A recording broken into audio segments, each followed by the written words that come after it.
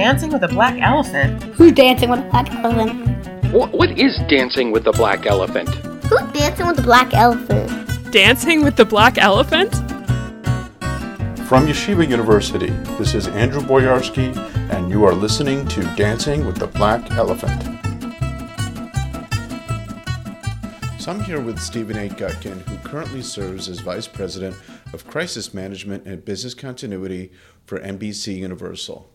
In that role, he manages a team responsible for assisting the company's business units across the globe on preparedness, increasing resilience, and on crisis and emergency response. Stephen previously served as Deputy Director for the New Jersey Office of Homeland Security and Preparedness, NJOHS&P, from 2012 to 2017. He was responsible for managing the organization, which is the state's lead for counterterrorism, cybersecurity, critical infrastructure protection, and emergency preparedness. Before his appointment to New Jersey OHS&P, Stephen served as Executive Director of the Regional Catastrophic Planning Team of New York, New Jersey, Connecticut, and Pennsylvania. And he was responsible for managing a vast regional planning staff and developing numerous regional disaster plans. Stephen previously retired at the rank of Deputy Chief of Police after more than 20 years of service with the Fairfield, New Jersey Police Department. During his tenure there, he rose up through the ranks, managing every division of the agency. Stephen is a certified business continuity professional, an active member of the FBI National Academy Associates, American Society of Industrial Security, Disaster Recovery Institute International, and the International Association of Chiefs of Police. He is a graduate of the FBI National Academy and the Thomas Edison State College. Steve, I want to thank you very much for taking the time to speak with us today, and I'd like to get right down into the interview at this point. You played a key role during the response to Hurricane Sandy in New Jersey. Tell me what happened when you first heard that Hurricane Sandy was about 96 hours out. Sure. So the team at New Jersey Office of Homeland Security and Preparedness were obviously looking at these storms, as we do throughout hurricane season, well in advance. So we were following the track, following the likelihood that it was going to trend toward the East Coast. So it was not a surprise, fortunately. When we realized that it was starting to take more of a turn likely towards the New York City metropolitan area, again, we were watching online and through regular consultation with the National Hurricane Center. What did the New Jersey Office of Homeland Security and Preparedness do to gear up for the response? So the New Jersey Office of Homeland Security and Preparedness works very closely with the New Jersey Office of Emergency Management, which is managed by the New Jersey State Police. So we were in constant discussion with them as to what might be needed.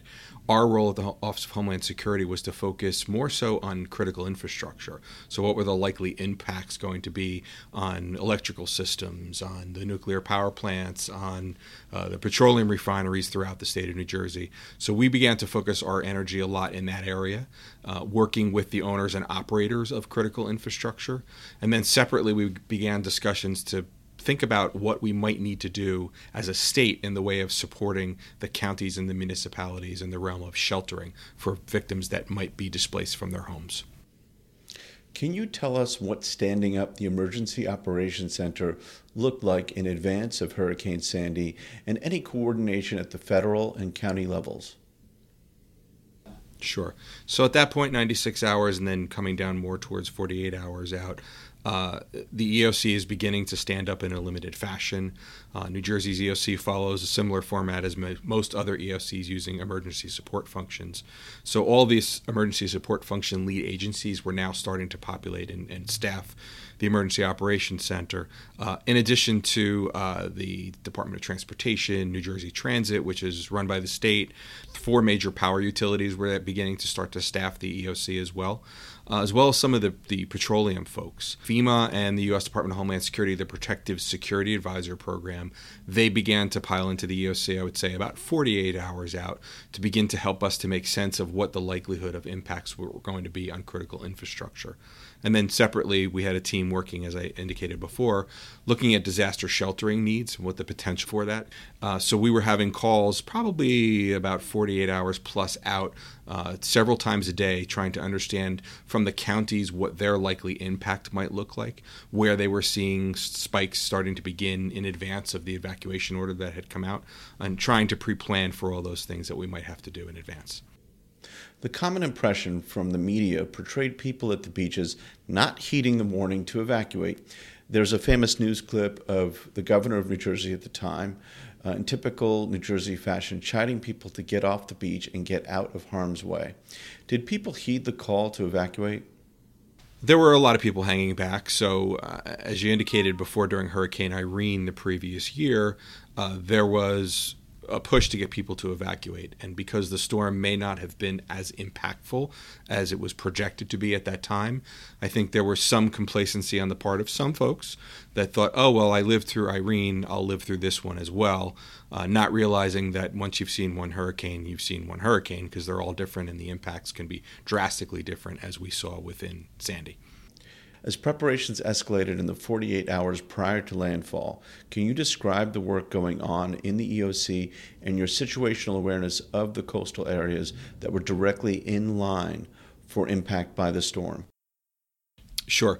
So we had begun, obviously evacuation orders were in place. State police had strategically placed folks, especially along the barrier islands and from Atlantic City all the way up to Sandy Hook throughout the state, realizing that the impact would be most significant in those areas. So that was what was happening on the ground. Simultaneously, we were working with the ESF 6 lead for mass care and feeding, working to help the counties make sure that they were bolstering their resources necessary for sheltering needs. We were having twice daily conference calls with every county to understand what they were seeing. Separately within the EOC, we were working, we had created a food distribution plan right before Hurricane Irene. So we had representatives from the food banks and key businesses within the state of New Jersey that were involved in the distribution of food to supermarkets, etc.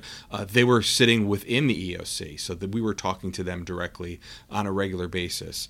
Similarly, we had folks from the Retail Fuel Merchants Association. In the EOC, we gave them a seat sitting with our private sector coordination desk, which focused on critical infrastructure, so that we could understand from them where they were seeing challenges with retail fuel stations and what resources might be necessary from the county and or the state level to help those businesses stay running for as long as possible while evacuation was occurring. Prior to joining New Jersey OHS&P, you were the executive director of the Regional Catastrophic Planning Team of New York, New Jersey, Connecticut, and Pennsylvania. The common impression by people who are not familiar with emergency management is that these plans can be executed at the snap of a finger, where we can conjure up X number of shelters, or we can set up a logistics hub to manage resources or what have you.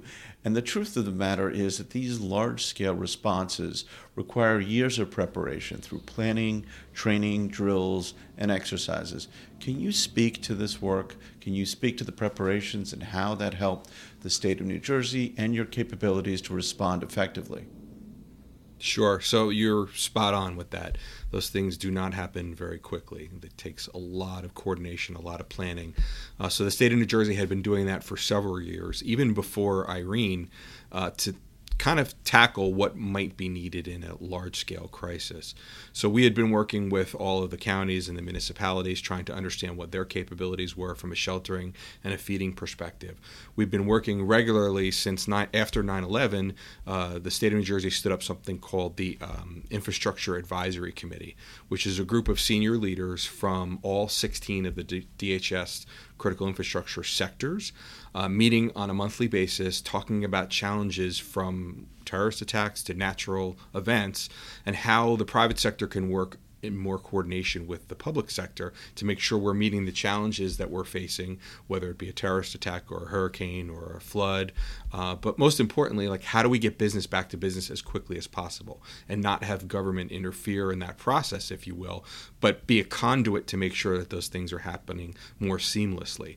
So things like that, things like food preparation planning, things like shelter planning, as I mentioned before, things about coordinating with private sector entities as to how they would time shutting down their critical facilities in advance of a storm where you do have that, early notice.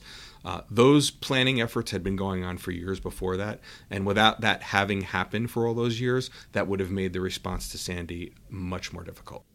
You mentioned before that you coordinated the support to help restore the critical infrastructure. Can you explain what that coordination looked like? So when I say critical infrastructure group, and I referenced the Infrastructure Advisory Committee earlier, it wasn't just limited to the power utilities and the petroleum providers. It included all the subsectors as well. So whether it was a financial company, banks, hospitals, you name it, all those folks participate on that group. And what we did was we ran conference calls every day, sometimes twice daily, to give them the latest situational information that we had, whether it was the weather impacts or what we were seeing post-storm as it related to flooding and storm surge. And then we allowed each one of those businesses, if they wanted to, report out on any challenges that they were having, if they needed assistance from the state. And really what it did was a sounding board for many of the businesses. There were sometimes up to 300 people on those calls from all different businesses, all different private sector owner-operator businesses that were hearing some of the challenges that some businesses may have been having as it related to getting a generator, as it related to getting water restored, as it related to getting access to their facility. And then other businesses were thanking us afterwards saying, oh my God, I didn't realize that these people were having those problems. And I ended up having that problem 12 hours later. And I understood how this company approached it. And that helped me to formulate a response to be able to deal with it within my company. So it was a good information sharing, not just the government kind of telling folks what we're seeing, but business to business, helping businesses get back to business. I would like to address the concept of the whole of the community and public-private partnership in particular. Oftentimes the expectation is that government will come running like the cavalry, and they'll come in and take care of everything. They'll restore my home, return my life to what it was like before the disaster took place. And the reality is that that's just not the case. Can you speak to the role required by the private sector and the role that the government is there to play? Sure. So you're correct. It's a misnomer for folks to think that the government is going to come in and fix everything that quickly. It takes years, as we have seen in the case of Irene, in the case of Sandy, in the case of many other events that have happened in this country, for the appropriate resources to be available to the private citizen or the business owner and operator that may not have the wherewithal or the funding available to tackle whatever it is that they're dealing with. So it takes quite a bit of time for those things to happen. The government has always relied on the private sector to be able to take care of themselves. So the government will be there to help them with certain specific waivers that they might need to be able to get resources in to manage whatever the disaster is that they're dealing with. But by and large, we're hoping that they will be able to manage their own disaster and get themselves back to business with as little as possible input from the government. However, some of those inputs, as I indicated, like making sure that roads are open, making sure that critical personnel have access to facilities when possible, that's something that the government does take a big role in.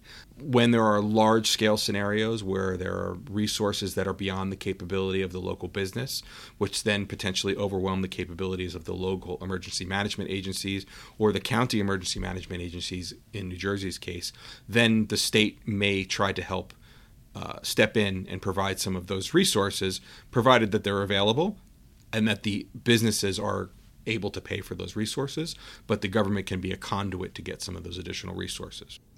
Are there any moments that stand out for you during landfall and the period that immediately followed Sandy? I think we were initially surprised pre-landfall that the National Hurricane Center had sort of reclassified the storm, and it technically wasn't even a hurricane when it made landfall. So sort of an aha moment for me, which really didn't have anything to do with the response per se, was just that you don't rely on a category 1, 2, 3, 4, 5 storm and then judge what you think the impacts could be from that storm, because there's so many other factors that come into play that obviously made Sandy a, quote, superstorm, unquote, even though it technically was not even a hurricane. Yet we saw storm surge impacts that exceeded a category 2 hurricane. So that was kind of an aha moment for me. It didn't change anything because we were prepared to deal with whatever came our way, but you just have to rely less upon, this is going to be this and the impacts are going to be this, and you just don't know. Interestingly enough, we had done quite a bit of training and exercise on this type of a scenario, and we developed a notional scenario back in 2008 that was a combination of an old storm called the Long Island Express, and we ended up taking that storm and shifting it about 75 miles west to notionally practice what it might look like and how it might impact New Jersey from a flooding, storm surge, power outage perspective. And what we saw from Sandy, which was, again, technically not even a hurricane, were the same level of impacts that we would have seen had the Long Island Express been 75 miles to the west. So it was a Category 3 hurricane, and we saw impacts from a post-subtropical storm that were mimicking a Category 3 hurricane. In the days and weeks that followed Sandy, how did the response go? Were there any areas of improvement? Sure. So in any event that happens, in any event that I've been in throughout my career, there's always areas for improvement. Communication sometimes is not as stellar as one would like it to be. We didn't have too many hiccups. We had to work on the fly as it related to getting some of our resources out to shelters. But again, those were just kind of minor things that we had to work through. We shifted very quickly in my organization from the response to thinking about recovery, probably within 24 hours after the storm had hit, because we realized that the impact to the housing market, for example, was going to be tremendous. And it was something that had not necessarily been as well contemplated in the state of New Jersey as it had been in many other Gulf Coast communities who are more used to being a hurricane state, if you will. New Jersey was really never thought of as being a hurricane state until 2011 and 2012 back to back. So we really shifted very quickly, and with the work that we did at the Regional Catastrophic Planning Team that you mentioned earlier, we began to help other state agencies begin to think about the impacts that they were going to be dealing with for many years to come, and probably are still dealing with at that point. So it was, in addition to getting infrastructure back up and running, how do we get the appropriate resources in for folks that were going to need individual assistance separate from public assistance to get their homes back in order?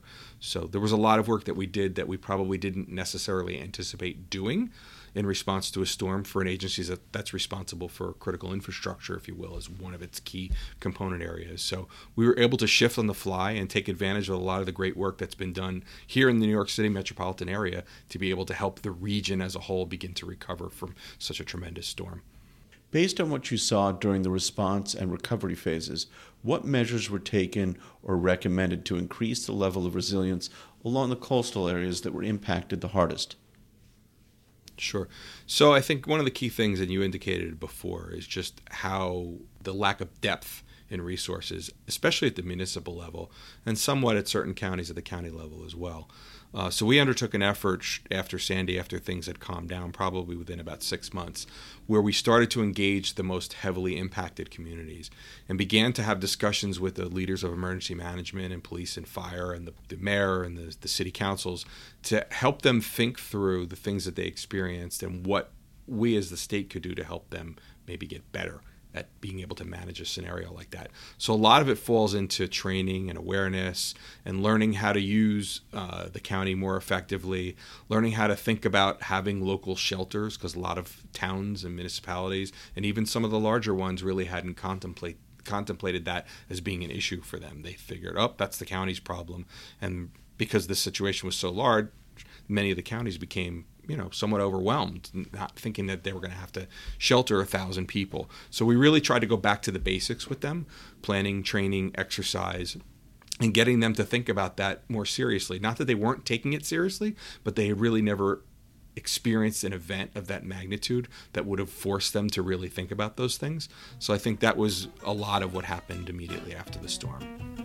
Well, Steve, I want to thank you again for taking the time to speak with us today and sharing your experiences and lessons learned from Hurricane Sandy. We spoke today with Stephen Gutkin, Vice President of Crisis Management and Business Continuity for NBC Universal and former Deputy Director for the New Jersey Office of Homeland Security and Preparedness.